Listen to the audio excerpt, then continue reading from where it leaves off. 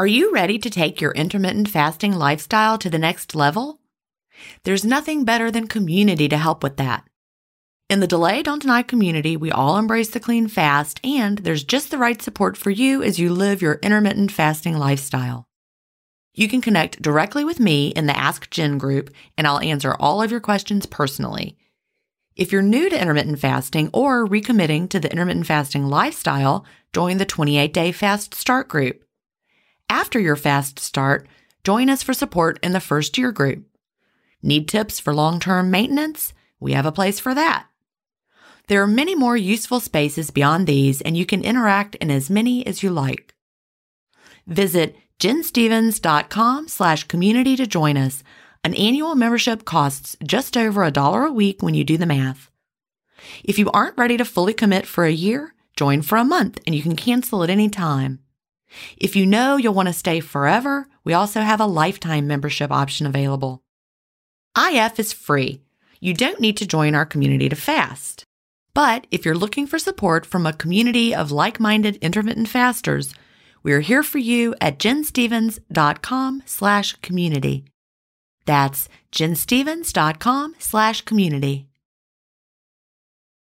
Achieving my long-term goals is more about creating healthy habits and less about quick fixes. And that's why I love both intermittent fasting and Daily Harvest. Tim Spector, a gut health expert and founder of Zoe, and Dr. B, gastroenterologist and author of Fiber Fueled, recommend that you aim for at least 30 unique plant foods per week. Daily Harvest helps make it easy. One of my favorite options is the sweet potato and wild rice hash harvest bowl. With Daily Harvest, I'm getting tons of plant-based options built on organic fruits and vegetables that are easy to prep and free of weird ingredients such as fillers, seed oils, and added sugars. Create healthy habits that last with Daily Harvest. For a limited time only, go to dailyharvest.com/ifstories to get $30 off your first box plus free shipping. That's dailyharvest.com/ifstories for $30 off your first box and free shipping. dailyharvest.com/ifstories.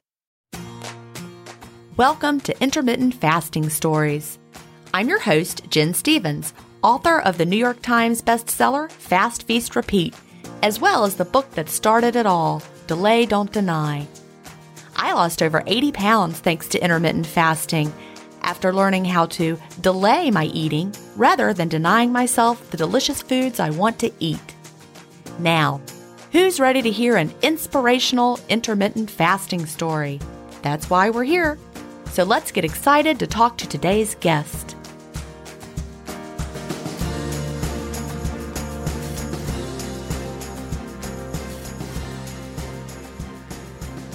Hi, everybody, and welcome to episode 311 of Intermittent Fasting Stories. Today, I'm here with Nancy Davis. Nancy lives in Springfield, Illinois, where she is a registered nurse who is currently working in a non-nursing management position. Welcome, Nancy. Thanks, Jen. I'm so excited to be here. I sort of feel like I know you, even though I don't. But You do. I've listened to every single podcast that you've produced, so I kind of feel like I know you. Well, the thing is that you do, because I am exactly who I sound like. Chad sometimes wishes I was less of an open book. Can I just tell you? My husband would probably say the same thing, Jen. Well, we went out to dinner with a guest that actually her episode comes out tomorrow, Shauna, and her husband a couple weeks ago, and they know everything about Chad. And I'm like, okay, don't take that wrong, the fact that people know everything about you, Chad. I can't help it. I just have to talk about my life. Well, anyway, it's really great to meet you in person today. And I like to start by asking, what brought you to intermittent fasting and when was that? Okay, I actually thought a lot about this because I know that's always the first thing that you ask. And the short answer is I started on June 10th of 2020, and I would say that I accidentally stumbled upon it. I had seen the words intermittent fasting mentioned on some Weight Watchers Facebook pages and a couple of groups I was following. And at the time, I was doing Weight Watchers. And despite having success with that in the past, a long past, I was stuck. So I was kind of looking for something else and thought, what the heck, give this a try, at 62 or 63 or whatever I was, it's like, okay, time's running out here. You need to find something that's going to work. So that's the thing. You said you had tried Weight Watchers before and it worked before, but it wasn't working this time. What I hear from people who have been longtime Weight Watchers members is, they keep changing the program. And so like along the way, maybe one that really clicked with you 20 years ago, that's no longer what it's like. And it's hard to get back to what was really working. Right. And I think that is really kind of what happened to me, because whatever year it was, I was just rolling along and doing great. And then all of a sudden they changed the plan at the end of December, and the plan that they rolled out, I was following it, but it wasn't working. So it was very frustrating to be feeling like I was restricting what I was eating and following this plan, because I'm like a rule follower. So if they say eat this, this, or this, that's what I do. And I just wasn't seeing any progress. They changed the rules. Yes, they did change the rules. That would be hard for me too. Because I'm like, God, the old rules, I really liked those. Right. Yeah, and it's frustrating to feel stuck. Yes, and that's how I was feeling. But once I jumped in with both feet, because that's how I do everything in my life. It's like either 100% or none. There's not a whole lot in between. Even though I didn't know much about it, as a health professional, I just started doing some reading. The first book that I ordered was Life in the Fasting Lane. And then shortly thereafter, Fast, Feast, Repeat came out. Right. So that was right when Life in the Fasting Lane came out. Yep. I remember that because we were waiting for Fast, Feast, Repeat. And I was super nervous because Life in the Fasting Lane was already scheduled for publication, as was Fast, Feast, Repeat. And the way they described Life in the Fasting Lane, it sounded like exactly like what Fast, Feast, and Repeat was supposed to be. So I was like, their book is coming out first. It's going to be everything and no one will need mine. And then theirs came out and I remember reading it. And it's very much low carb, high fat, and different recommendations than mine. So I breathed a sigh of relief, and thought, okay, there is still room for my book to come out. Yeah. Well, I can say the thing that really appealed to me, the little bit that I knew about intermittent fasting, was that I can eat what I want in the eating window, which obviously in my nurse brain, I knew that that doesn't mean that you eat like it's a free for all. Right. But I also knew about myself that I always had more control before I took the first bite. And that it would be easier for me to delay and then have the permission to eat what I wanted during that time, versus you can eat now, but you can only have, 10 almonds or, whatever. That was difficult for me. And I felt like every diet that I'd done in my life, which my dieting started way back about age 14, was when I went on Weight Watchers the first time, that you just tell me I can't have it, and that's all I want. So I get that. Yeah. Yeah. I love what you said. I wrote it down. So I wanted to come back to it. More control before the first bite. That is very much how I feel as well. That is why the delay is so powerful. And that's why a later in the day eating window works so well for me. If I start early, it's wide open. But I can delay. Like right now, I'm still fasted. It's 4 in the afternoon. And it's no problem at all. I'm just going to wait till we're done and then go home and open my window. And it's not hard to delay. But once you start eating, it is harder to stop. Right. And that's exactly me. Drink the water, drink the coffee, and okay. And I'm not a clock watcher, and I really feel like I adjusted to the intermittent fasting lifestyle pretty easily.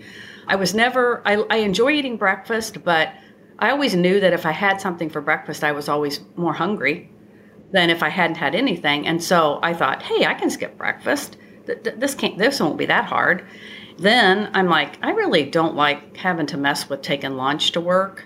And we had no options at work. There was nothing to eat there. So I thought, I think I can just skip lunch and save myself time and energy and just take a snack. And then, so I basically have followed kind of an OMAD routine since the beginning. Okay, because so you're like my lifestyle. A snack to open and then a meal later. Yeah. That's really what feels best for me. Although people listening, maybe some people are not a snack first and then a meal person. Some people need to eat the meal first and then have a snack later in their window because that works better for them. But yeah, I'm very much snack than meal. And my snack is a hearty snack. Would some people define it as a meal? I don't know. Maybe a small one, but Well, I think we have to determine that for ourselves. I think so too. Yeah. I mean, I can have something little at 2:00 and then be chomping at the bit until dinner time. Or I can have something a little bit more substantial and then have no problem waiting till dinner to eat. So I just kind of have to figure it out on a day-to-day basis. Yeah, I think that's a very good point. And what it is makes such a difference for me as well, and how satisfying it is. And I learned a lot when I was wearing a CGM for a month recently, that a lot of, whenever I would have a huge spike, the more ultra processed whatever I ate to open was, the huge spike, that was when I always needed more and more and more, versus being satisfied till dinner. If what I ate was slow and steady blood sugar, I was much better off. So that was interesting to see that correlation. So let's backtrack a little bit. You said you started your first diet at age 14, and it was Weight Watchers.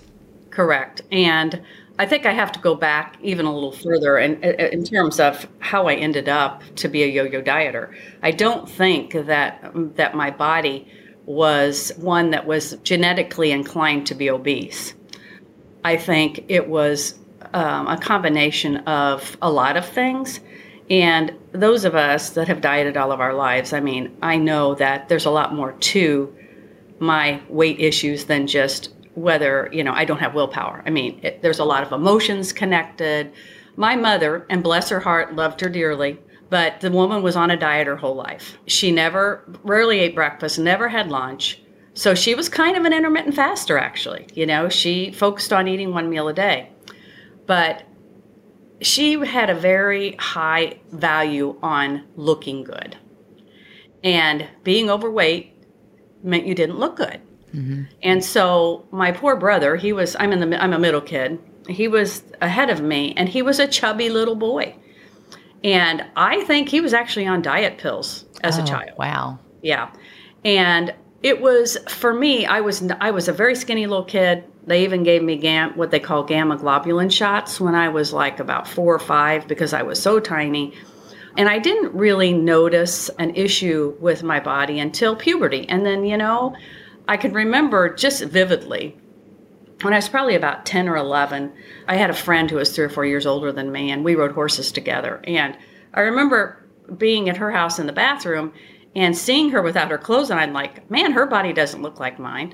She was the flat belly, long torso, long legs. And right there, I made this judgment that my body didn't look like that, and it wasn't good enough.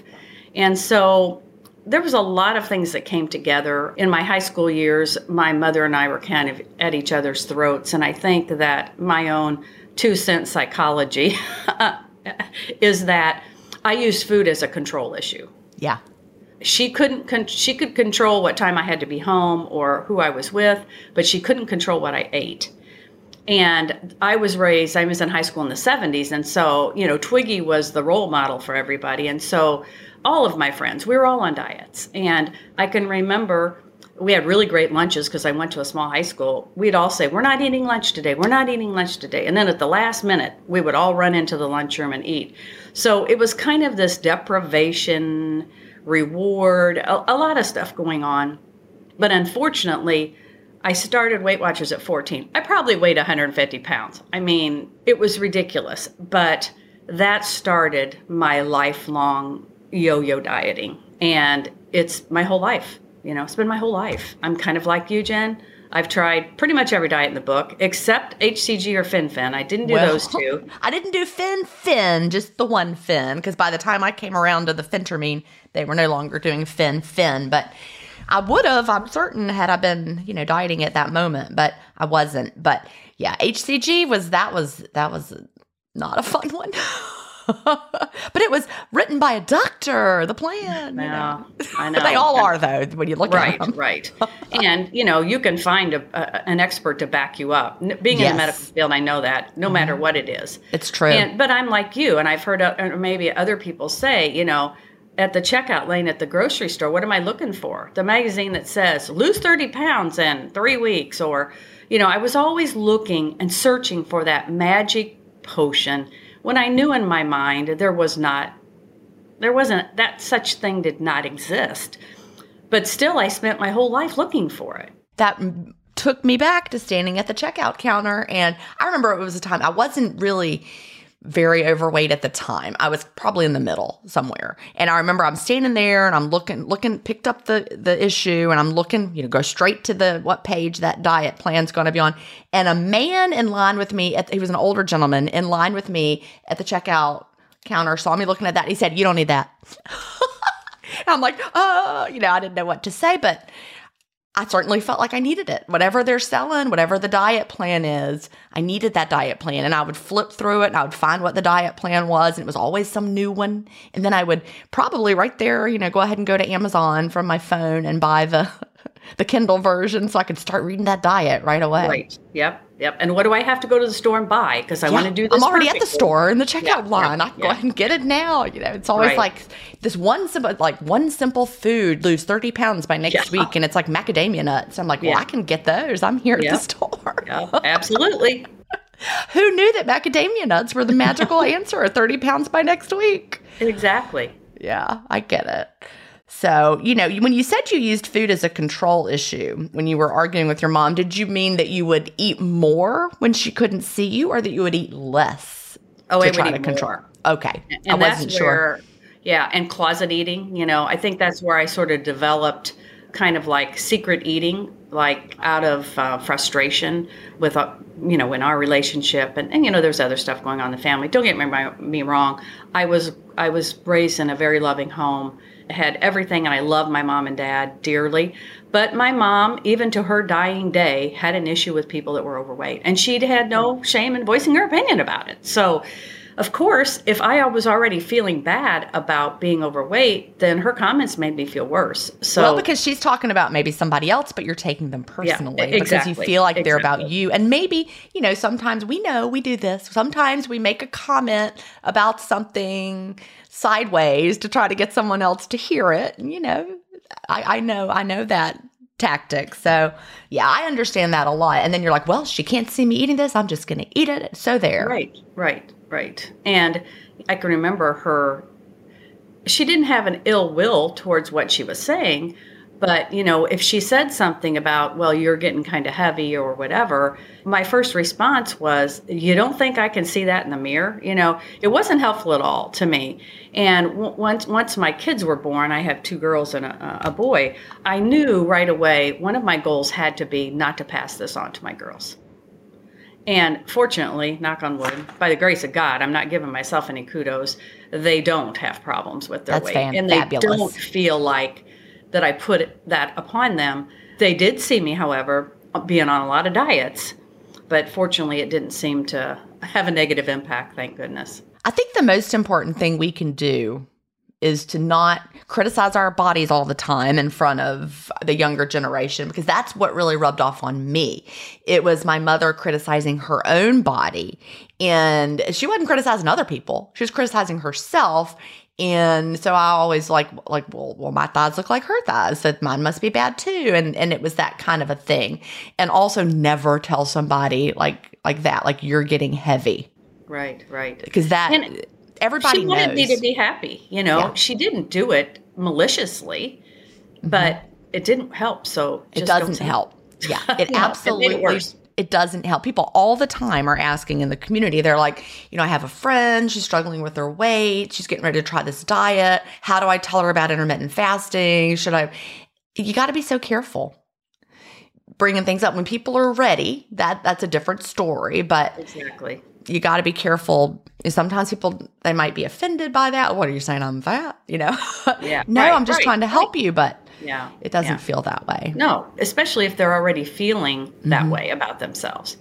They don't need anybody else reminding them. Exactly. Because then it just confirms what you're already feeling, the negative feelings you're already having about yourself. Yeah.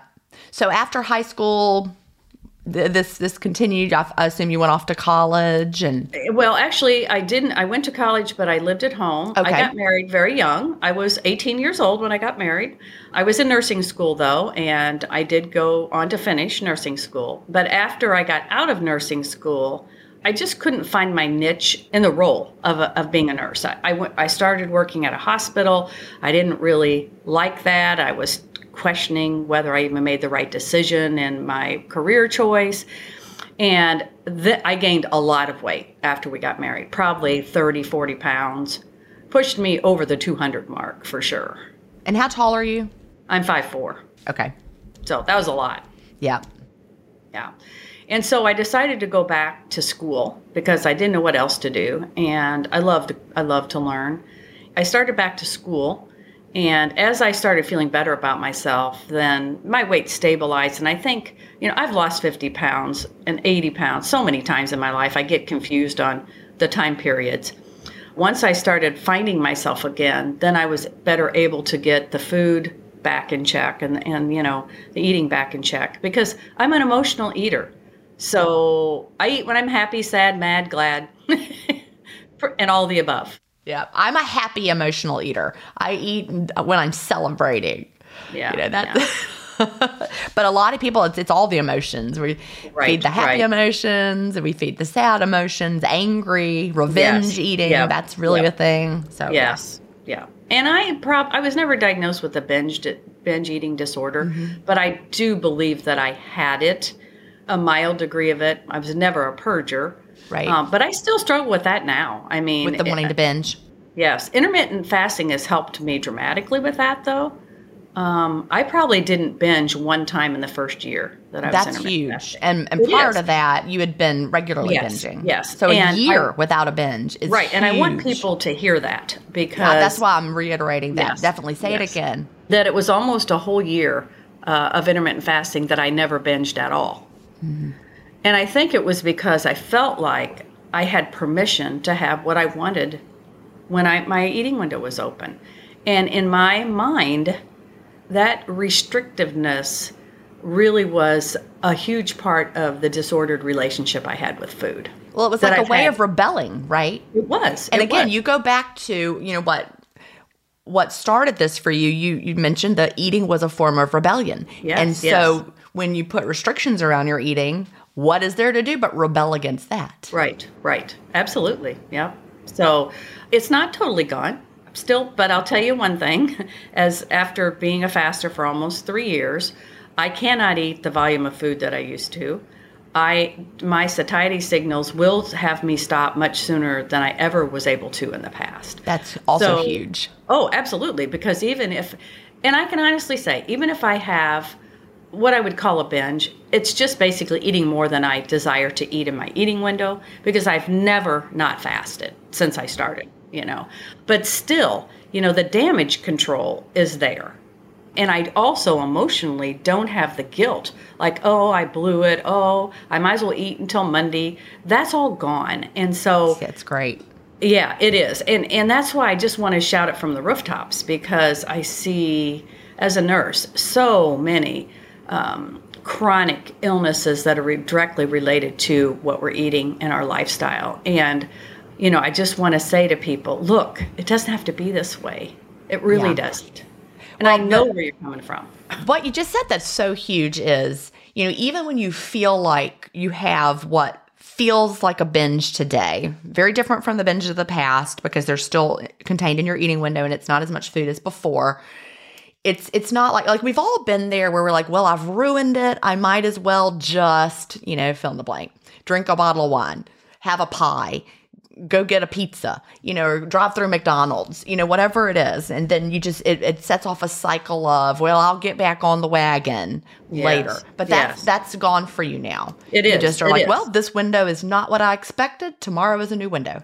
Yep, absolutely. And, like yesterday being Easter, I fasted till I think 1 o'clock. So I don't know, I got 18 hours in, or maybe even more, because I had stopped eating pretty early on Saturday evening. And there's no stress around the holiday. It's I'll eat what I want to eat when I feel like eating it. But I shut my window at 4:30 yesterday, because I was full and I didn't want any more food, and I don't want to go to bed and not sleep well because I'm too full. So those kinds of things were never there in my life before intermittent fasting. It's just giving you a different level of control and not feeling like you're out of control. Absolutely. And yeah, I'm restricting what I'm eating because I don't want to feel like a piece of crap.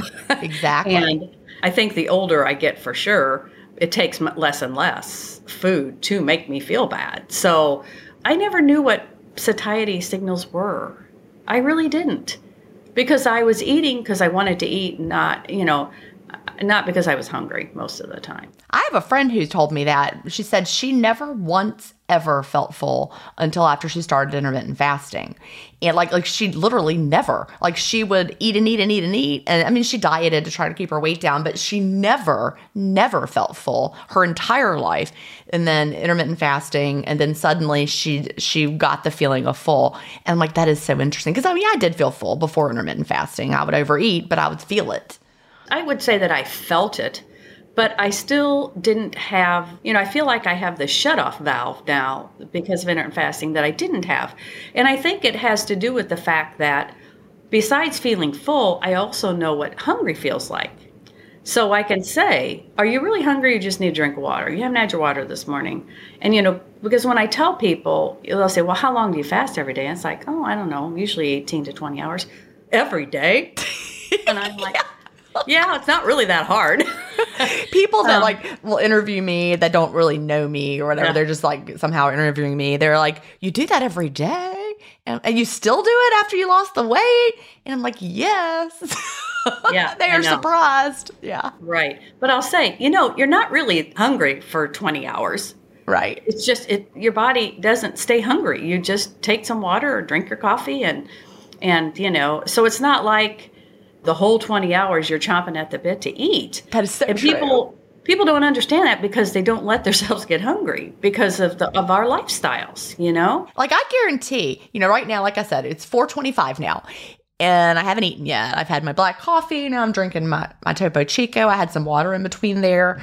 And had I been a person who got up and had 8 o'clock breakfast, let's just say, I would have had more hunger stomach rumbles during the day than I have had as an intermittent faster. Right. Oh, I agree. Totally. Yeah. I And totally that's the agree. part, it takes a lot more willpower to start eating early in the day and not go crazy with it than it does to wait till later and eat till you're satisfied. That's the part that is so hard for people to understand. 100% agree with that. 100%. And that's why I've tried, I wouldn't call it alternate day fasting because I don't do like the standard 4-3 or 5-2. I've done a number, quite a few actually, like between 38 and 40 hour fasts. So you've thrown in a down day here and there. Yes. Yeah. And I know that that's the only way I'm ever going to get the last 10 pounds off. But I have a real problem with the up day. Okay. I get it. And I've tried to open with different things to see if it makes a difference. And I just sort of have that feeling of being out of control. And, I have to eat, but I'm not really hungry. I don't want to have to eat when I'm not hungry. It's crazy because that's so silly when I say it out loud. But it's not, though. That is really the thing about alternate daily fasting that is the hardest for people. And people who are listening that have never tried it, they think that the down day is going to be the hard day. But it's the up day, especially when you're a seasoned intermittent faster, because you're like, what do you mean I have to start eating at like 9 in the morning? I don't want to start eating at 9 in the morning. But you need to get that metabolic boost of the up day. So, Right. Yeah, Right. that is the hardest part of it. Yeah. Yeah, it is. People And, don't believe it till they experience it. Exactly. Because I say, how can you go 40 hours without eating? It's like, well, it's not really that hard. The hardest part is the evening, the second night. Sometimes I do have trouble sleeping. And I usually try to do it on a day where I have like a day long, an evening event as well as work. So I'm not sitting around watching TV thinking I'm hungry because, by that time I am getting hungry. But then when I get up this next morning, it's just like a regular day. Like I would never be able to tell physically that I hadn't eaten the day before. Yeah, it's not that I love it. I don't really love not eating every day, but it really isn't as hard as people think that it is. Yeah, and I it know really is that- a powerful tool. It is, and it does jumpstart my weight loss. There's no doubt about that. It does. Even one down day a week. Yeah, because we really do tap into that fat burning when we go a little longer like that. It just keeps ramping up, and it actually, the research that I mentioned in Fast Feast Repeat, they follow people over a 72-hour fast, and through the first part of it, the metabolic rate went up. Then eventually it started to go back down again, which is why we don't just fast forever. Right, It is going to right. slow our metabolic rate if we don't stop. But, you get the benefit with the down day, you get the benefit of the upward part of that curve. And then before it would start to go all the way down, it's your up day. And eating, of course, keeps your metabolic rate boosted as well. So you said that after you went back to school, you were feeling better about yourself. You were able to keep your food in check and were less emotionally eating, but you still kept struggling for those years. Yeah, I still, because I started having kids. Well, we were married, I think, almost 5 years before we had any children. And I know that I was pretty overweight with my first one. And then the second one, I lost a lot between there, probably 50 pounds. And so my second pregnancy, my weight was below what I had been most of my life. Then the third one, I was overweight when I got pregnant with her. I only gained like 7 pounds the pregnancy. Oh, wow. Well, because I had heartburn so bad I couldn't hardly stand to eat. And so when I had her, I was below what I was before I started, but I was still overweight.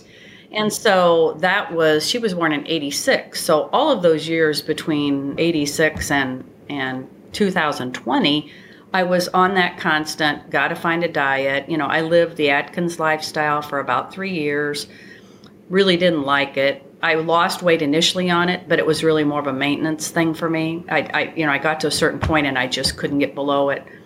Didn't feel that fantastic on it either. It wasn't like there was a lot of motivation for me. I did the low fat diet. That never worked very well for me. So that's why I kept going back to Weight Watchers, because I thought, okay, well, I know this is going to work. This is kind of a sure thing. If I just follow the rules, I will lose weight.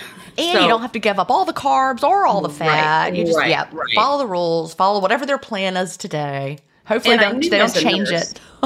It wasn't good to leave out certain food groups. Right. I just did. It's like, it's not healthy to not have fruit. Well, that's not. I feel better when I eat a balanced meal. Like our great grandmothers told us, eat a balanced meal. I really feel better if I eat low fat, high carb. I don't feel as great. If I eat high fat, low carb, I don't feel as great. I need to have a meal that is balanced for my body. I got to have the fat. I got to have the carbs. I need some protein. That's just it. And I think after my third one was born, I can't even remember the years now, I got down to my goal. I became a Weight Watchers leader, and I was actually a leader for 5 years. What was that goal? I think it was 125. But I know I got below 120. Because I remember going one time thinking, I got to wear jeans because I'm going to be below what they say I'm supposed to be. That was way too thin for me, way too thin for my frame. When I look at the pictures, I look like I had anorexia.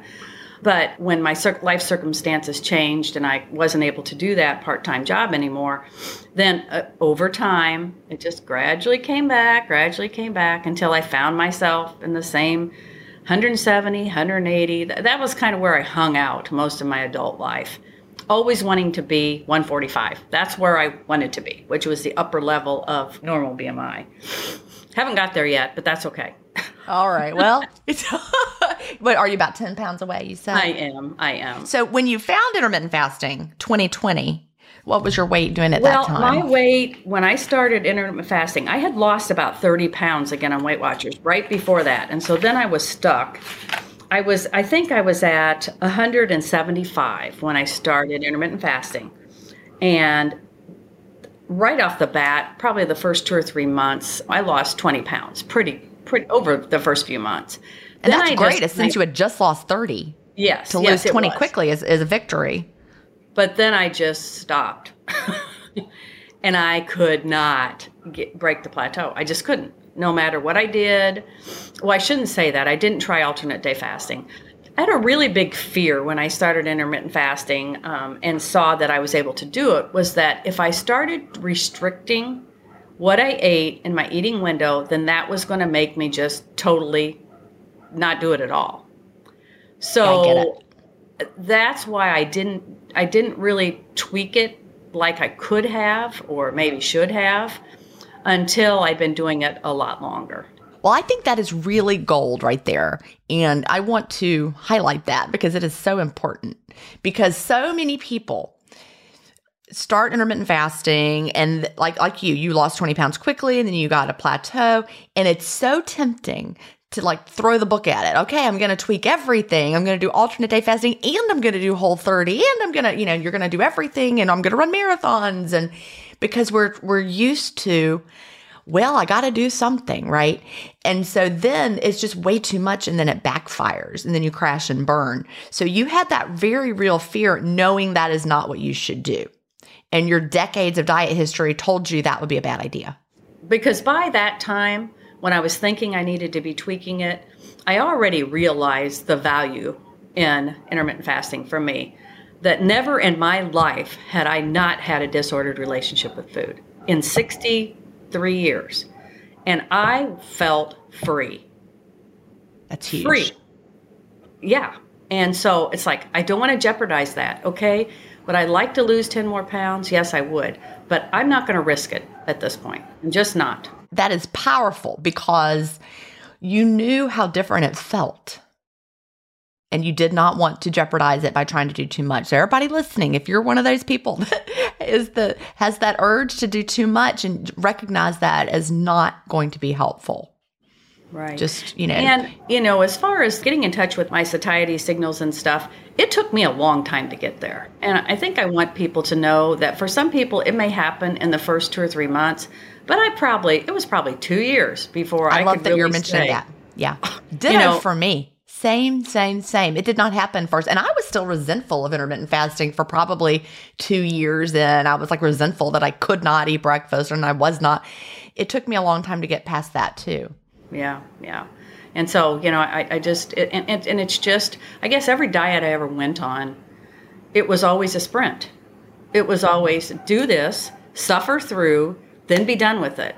And intermittent fasting is the first thing I have ever done that I truly believe that I can do for the rest of my life. It doesn't feel like a diet. It doesn't feel restrictive. I just feel like I have so much more, and maybe this is the key. It's all in my control. This is in my control. It's power. You have the power. It empowers you. And, when I wrote Fast Feast Repeat, my editor, when she read the first draft, she said the word she used was, and it's a word you used earlier in our conversation today, which I think brought it to my mind. She said, your book is very much a permission book. And I would not have thought of the word permission, but I use the word empowering, right? But it's giving yourself permission. And you use that word, twice, just like my editor used it. And so you have permission with intermittent fasting to figure out what works for you. Right. And I remember the first holiday, the first round of holidays, Thanksgiving, Christmas and stuff. And for so many years, I did not bake. I did not make candy. I did not make cookies because it's not good for me. This just isn't good for me. I did all that when the kids were little. And where did it get me? It got me to eating all the leftovers that nobody else wanted. And so I remember just loving the holidays that first round. Well, every round, actually, because it's like there is no more forbidden food. If I want to make, the food that's the worst nutritional value in the world for me and eat some of it, I'm going to do that. Yep. And that was wonderful because it really helped. The kids said, wow, you haven't made this for a long time, Mom. It's like, yeah, because I was always on a diet. And so it was wonderful. It was truly wonderful. And same with, holidays now. Yesterday, there was no stress around my Easter. Yep. That's the best part. And, in the community today, I haven't seen anybody feeling angst over Easter, which is always a good thing because we see sometimes that after the holidays, maybe because Easter is just one day and it's a little different than the Christmas season when people are really like, uh-oh, I blew it, because we have a long holiday season. But today, what I've seen in the community is people posting about how much they loved being able to celebrate yesterday. And today they just are right back following their regular schedule and feeling great. And that's what I like to see, because the beating yourself up after a holiday, we've all done that. Right. I'll start after the holiday. Exactly. And I think the one thing that I did want to have the opportunity to talk a little bit about is health issues and longevity and how they're negatively impacted by what we do to our bodies. Well, please do. We're coming from your nursing background. That's so important. And yes. And realizing how much of this is connected to lifestyle. Yeah, and it is. And I knew, because I'm a nurse, that what I was doing to my body was not a good thing. That going up and down on the weight, that was not a good thing. And my dad developed diabetes. He was probably in his 70s. But I'm a sugar junkie. That's my kryptonite, as I heard somebody say on the podcast, I think last week actually. And all I wanted was to never be diabetic, because I'm like, well, if you tell me I can't have sugar, I know what's going to happen. I'm going to eat myself to death. I'm being facetious, but you know what I mean. I knew all of that. In 2019, which was just a few months before I started intermittent fasting in the fall of 2019, I had a big wake-up call with my health. At that time, I was at about the weight I'm at now. So I was at a reasonable weight, but my cholesterol was 217, which is above 200, but my primary doctor wasn't that concerned about it. Well, I was having this weird burning in my jaw. Ooh. And it was very intermittent. I mean, like maybe twice a month for 30 seconds. I mean, and had I not been a nurse, I might not have even paid any attention to it, but I kept thinking, oh, jaw pain can be an issue with cardiac for women. So I was like, I've never heard of jaw, burning in your jaw. Yes. Okay. Well, technically, I'll tell you the rest of the story. Okay. That's what got me to my primary care. I thought, I'm just going to go have this checked out. I just know in my gut, something's wrong. Doesn't feel right. And as a nurse, over the years, you really learn to listen to your gut. My gut's always right. So I listened to it. So to make a long story short, the EKG was normal. She said, let's get you evaluated by a cardiologist. I said, absolutely, that's what I want to do. See the cardiologist. The cardiologist says, well, your cholesterol's high. You need to be on a statin. And I'm sitting there thinking, no, lady, I am not taking a statin. It was 219 for crying out loud. I believe in lifestyle changes and stuff, not in taking pills. But anyway, she said, well, I want you to get a stress echo. I said, fine, sign me up. And she listened to my carotids and she said, you've got a pretty loud, what is called a bruit, B-R-U-I-T. They pronounce it bruit. Okay. In your carotids, you can hear it with a stethoscope, and that usually is a symptom or a sign of a blockage there. And I said, oh, I'm not concerned about that. They heard one on my right when like 3 or 4 years ago, and I had carotid Dopplers then, and everything was fine. So she says, well, I want you to get a carotid Doppler. I said, fine, no problem. So I passed the echo with flying colors, go in for the carotid, and the guy doing the carotid knew I was a nurse, and he said, well, I'm not really supposed to do this, but I want you to see what I'm looking at. And I'm like, well, I know this isn't good. If he's wanting to show it to you. Yeah. It's not like, look how clear this is. Yeah, no. He says, you have a significant blockage in your left carotid. And he said, it's not critical, but it's darn close. Critical's 90% blocked, and yours is pretty close to that. Wow. Yes. And so that was what was related to the jaw pain? Well, actually, the cardiac or the thoracic surgeon, because I ended up having surgery 6 days later. I had to have a carotid angiogram first, which wasn't fun. But the cardiac thoracic surgeon said, well, no, that jaw pain, there would be no relationship to a blocked carotid. And I said, well, it doesn't really matter. It was the hand of God that got me you in here. Yeah. It was your guardian angel sending you a little something that made you pay attention. Yeah. Absolutely. So, by God's grace, I had a surgery done and it's all repaired. But I don't believe that would have been a problem had I not constantly been overeating. I tried to maintain a sort of healthy level of exercise throughout my life, no matter what size I was. Not vigorous, not like running or anything. But I guess my plea is to any young women out there that might be listening to this, don't wait. Take care of your health. Because I'm on statins now forever. Because I can't take the risk. Right, because you've already had a blockage. Again. Yeah. It was a strange blockage because it was very putty-like and could have broken off any time. It's like, okay, don't even tell me that, because that makes it even more dangerous, Over time, what we're doing to our bodies is going to have an impact. And I wish that I had learned all this years and years ago. And it's so much more than just your weight and what your weight is doing. Intermittent fasting is such an important tool for a healthy lifestyle. It's not the only tool. You got to use other tools as well to just keep your body healthy. But it is like the cornerstone that I could never stop just knowing how healthy it is. Like if something happened to my body and it went crazy and I regained every pound I ever lost, I still would keep doing intermittent fasting. Right. Because that's how strongly I believe in the health benefits. Oh, and I totally believe that too, Jen. I'm 100% convinced. And my lab values are all perfect. My A1C. I was pre-diabetic as well. That's all fine. The only thing that I haven't been able to get down is my fasting insulin. Okay. I did have that done last fall, and it was 11. Okay. But I still think it probably was more like 20. Okay. So you don't know what it was. I You just don't know know what it's it still was. 11. No, Okay. right.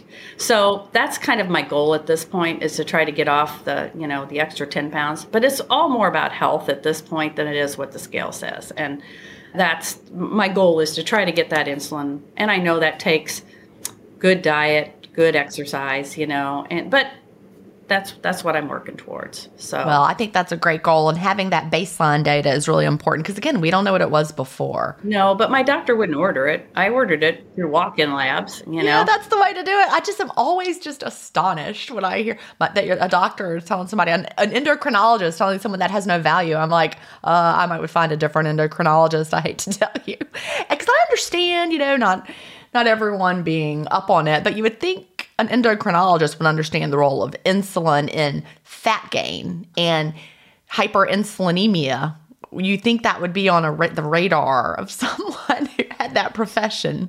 Well, and it's my primary care, and she's very much on board with fasting. I mean, she's perfectly fine with me doing it. And in fact, I think her sister-in-law or somebody was also doing it. So she's very familiar with it. But I still couldn't convince her. So I'm like, oh, well, I'm just going to get it ordered myself. Well, it's easy. Just take it in your own hands. Unless you live in New York. Sorry, people in New York. They don't let you do that there. Yeah. But yeah, that's great. I love that your health has gotten, your values have gotten better. What other non-scale victories have you had? Well, I wrote those down because I've had quite a few. Let's see. They're my favorite. I mean, I love all the victories. I like the health victories. Okay, the health victories are really my favorite. I love them all. Well, number one was the freedom from food prison, as I say. That was my most important one. The mental clarity is amazing. I mean, the energy, I have a lot of energy, a lot more energy in intermittent fasting. Joint pain is resolved. I mean, I didn't have a ton of it, but my left knee would hurt, and sometimes my right hip, and sometimes my right shoulder. And as long as I'm not eating a lot of sugar, I don't have that. Now, So it over the causes holidays, inflammation. yeah, over the holidays, I could tell, even though I'd fasted the whole time, I'm like, oh man, my shoulder kind of hurts. And within 2 weeks, it's all gone. Oh, and I want to just announce, I've said it before on the podcast, that I think it was related, my joint pain that I was having that was new, and I was thinking it because it was dairy or whatever. It wasn't dairy. I really think it was the change in drinking water. I know I've said that before, but it is completely gone. Yeah, well, that's Completely great. gone. And yes, which is really nice. But it just goes to show that we're not supposed to have this kind of pain. And there is something that is not agreeing with your body. And I just had to figure out what it was and think, what's different, what's changed. For me, it was whatever's in this weird water down here my body didn't like. Well, but thank goodness, Jen, you had the wherewithal to figure it out for yourself, because no doctor would have ever told you that. No, I went to a chiropractor. That didn't make it better. It didn't make it better at all. And Right. also, I felt like he was going to break my neck. I'm sorry, chiropractors out there, but I was like, this feels very wrong. I don't know. So I was like, I just can't go back. I'm sure he was a wonderful chiropractor, but it wasn't helping either. And I was like, there's got to be something. What is different? What has changed? And Yeah. that's the best I could come up with. After fasting, we're so in touch with Yes. our bodies that I wasn't in touch with. Oh, I ate that, and I realized, unfortunately, Brussels sprouts do not like me. I like them, but they do not like me. That's sad. I know it is. But, I could have gone to a traditional doctor and gotten like an anti-inflammatory or Right. some prescription or shots in my No. shoulder. I don't know. But instead, I just was able to put the pieces together, and I got a really good water pitcher, and I'm fine now. I make my coffee with the filtered water, and I drink filtered water. And that's Easy. awesome, because like I Yeah. said, no one else is going to discover that for you. Yep. Improved dental health. I'm ashamed to say I hadn't been to the dentist since before COVID. And the dental hygienist is like, wow. Because I know when she saw how long it'd been since I'd been She's there. like, oh, no. Oh, this is going to be a long appointment. And she's like, wow, your teeth are amazing. And I'm like, well, that's intermittent fasting. And I told think her that so. too. Yeah. Yeah. Truly enjoying the taste of food. Mm-hmm. When you're not eating all the time, when you finally eat, oh man, it's awesome. And I wanted to tell you, you turned me on to Daily Harvest as well as Green Chef, and I love them both. I'm so glad. I don't recommend a lot of things. I say no to a lot of things that want me to recommend them, but I truly love Daily Harvest and I truly love Green Chef. And yesterday I opened my window with a Daily Harvest bowl and then we had a Green Chef meal. I mean, it's just such good food. Tim Spector talks about trying to fit in 30 different plants a week for gut health. Yes. Completely with Daily Harvest and Green Chef, I don't even have to think about it. Right. And that was kind of one of my goals, my health goals for this year, was to try to get in more fruits and vegetables. I wasn't sure my husband would go for the Green Chef because he's kind of a meat and potatoes kind of guy. I wouldn't order some of them because I know he's like, what is this? I'm not going to eat it. But last night we had a chickpea and sweet potato roll up with slaw. Yeah, he wouldn't eat that. Yeah. That was not going to be on your order list. No. But he's been really gracious. And all in all, there's really hasn't been one that I probably wouldn't order again. And they have very traditional things. Like they have like a burger with mushrooms and Swiss and sweet potato fries or something. That's, right. Who wouldn't eat that? It's just, yeah. And the Daily Harvest, he will drink the smoothies with me, but he hasn't ventured into eating anything else in the freezer from there. I don't want Chad to touch my bowls because those are mine. But we split a smoothie. We'll share that's one. That's what we do too. Yeah. I add a little bit extra milk or whatever fluid is, and so then it makes two really nice sizable portions. And I really have found that with eating Daily Harvest and using the food from Green Chef, I am so much more satisfied. That is the thing and I don't want to eat anymore because I'm full. Yep. Our bodies don't count calories, they count nutrients. You've probably heard me say that a million times, but it is really true. The higher the quality of the foods that I eat, the more satisfied I am. And it just blows me away. It's not because of like a diety reason. It's because I feel so good. Right. And I remember when I was in some diet I was on, probably Weight Watchers, they said, you need to always have your food prepared ahead of time, because your body will be just as satisfied with a carrot as it will a candy bar. And it's like, yeah, no, it won't. That's not true. So the carrots will satisfy you at some point. The candy bar never will because I'm going to keep eating more, and it's going to set off that cycle. Yeah, I was just thinking how unsatisfying a candy bar would be. Like a Snickers bar. They used to sell that as a really healthy snack, right? Yeah, right. Because it's got the nuts in there. It's going to give you the protein or something. I don't know, but wow, that just opens the floodgates. It does. That's been another really great thing. My sleep is improved. I still need to work on my sleep hygiene. I've been a 6-hour a night sleeper since my kids were born. And so it's very difficult for me to sleep longer than 6 hours. But it's interesting because I've noticed with my Fitbit that my resting heart rate is directly correlated to how much food I eat and when I eat it. Oh, I mean, absolutely. We try to eat dinner early, around 5:30, 6 o'clock. Gives me 4 hours before I go to bed. And if I've eaten well that day, reasonable amounts, go to bed, not really full, then my resting heart rate will be sometimes even 10 points lower. So it's interesting to see how hard our bodies have to work That's a very good point. To digest our food. I never realized that. And it's totally true for me. I don't know if that's across the board or not, but it's totally true. No, we hear all the time from intermittent fasters that their resting heart rate is dramatically lower, like to the athlete level, just from the fasting. But, think about all the digesting is just like, you're driving a car with the pedal to the metal all the time. Right. Exactly. Yeah. And timing has a lot to do with it for me. And the last thing that I know I haven't mentioned that I really want people to know, and I'm speaking again to the younger generation here. One of my regrets in my life is that I missed out on things with my children because I didn't want to be seen in a bathing suit or I didn't want to be seen in shorts. And I was morbidly obese on a couple of occasions, but I just had such a negative body image and so much value attached to that I just missed out on a lot. The kids would say, well, Mom, you never went swimming. And I would say, oh, I just don't like to swim. That wasn't true. Yeah. I didn't want to be seen in a bathing suit. And, I am not going to make that mistake with my grandkids. We just have such a high value in our culture, I think, on appearance. And it's just very sad because a lot of your other people you've interviewed, My weight never really stopped me in my career or in most of the things that I ended up doing with my life and still doing with my life. But it was that thing that I could never, it was that thorn in my side. Yeah, it was always in your mind. Yes. Yep. Always. That proverbial thing that I can't seem to master no matter what. And why can't I master that? And we always thought people were judging us based on our weight, and maybe some of them were, but really no one was judging us as harshly as we were judging ourselves. Absolutely. Yep. Absolutely. I have spirituality is a very big part of my journey as well, which I haven't really mentioned. The longer fasting most times is related to, spiritual practice. Of course, it does help my body and my weight goals, but it enriches my experience having the spirituality attached to it. And so that's been a big part of my journey as well. Well, I think it's no accident that every major religion has fasting as a spiritual practice, right? It's not just because it's good for your body, it's good for your body, mind, soul. Right, absolutely. And I'm Catholic, and so, we fasted from meat since I was born, basically, on Fridays. But still, I've been able to go places in my spiritual life because of the fasting component that I wasn't able to before. So there's just so many reasons why it's such a great thing. So many reasons. Well, we are almost out of time, I know, believe it or not.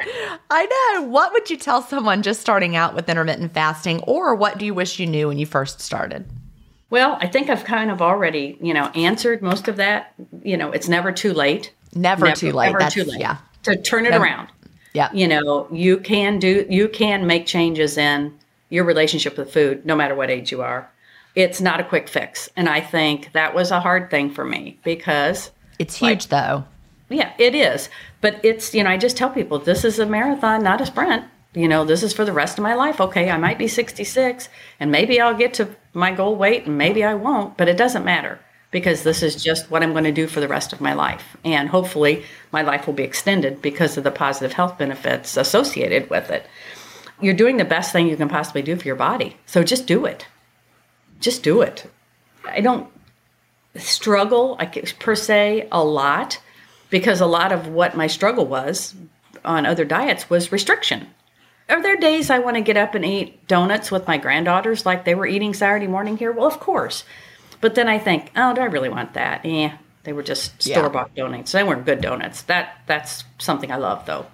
But just enjoy your family, enjoy your life, and try to not make this diet roller coaster in your relationship with food such a big thing in your life, because I feel like I spent tons of money and tons of time and tons of energy trying to be a normal weight. And if I'd only known about intermittent fasting 40 years ago, I would have, who knows what I would have done, because I wouldn't have been spending that time and energy. All that mental headspace. Oh, yeah. I'm really glad that I tuned into it, and it was my 40s when I found it, and I'm glad it was my 40s and not my 50s, 60s, 70s. Right, I wish it had been my 30s, but or 20s. Exactly. But I totally get that. Well, Nancy, thank you so much for telling your story today. I've really enjoyed talking to you. Thank you so much for having me. I was just very excited about this. I don't tell tons of people about fasting. If they ask me, I'll tell them. But I just say it works for me. I just believe that there's a lot of health benefits here, and that's why I do it. And it's helped me to be free with your nursing background, you definitely know. Do you have an intermittent fasting story to tell? Email me at jen@intermittentfastingstories.com, and I'll add you to the lineup. That's GIN@intermittentfastingstories.com. The world wants to hear your story. That's it for today. Remember, I may have a doctorate, but I'm not a medical doctor. So don't use anything you hear on this podcast as a substitute for medical advice. Please always check with your doctor or healthcare provider if you have medical questions. I'll talk to you next week, Fasting Family, where we will hear another inspiring story. Have a great week and fast on.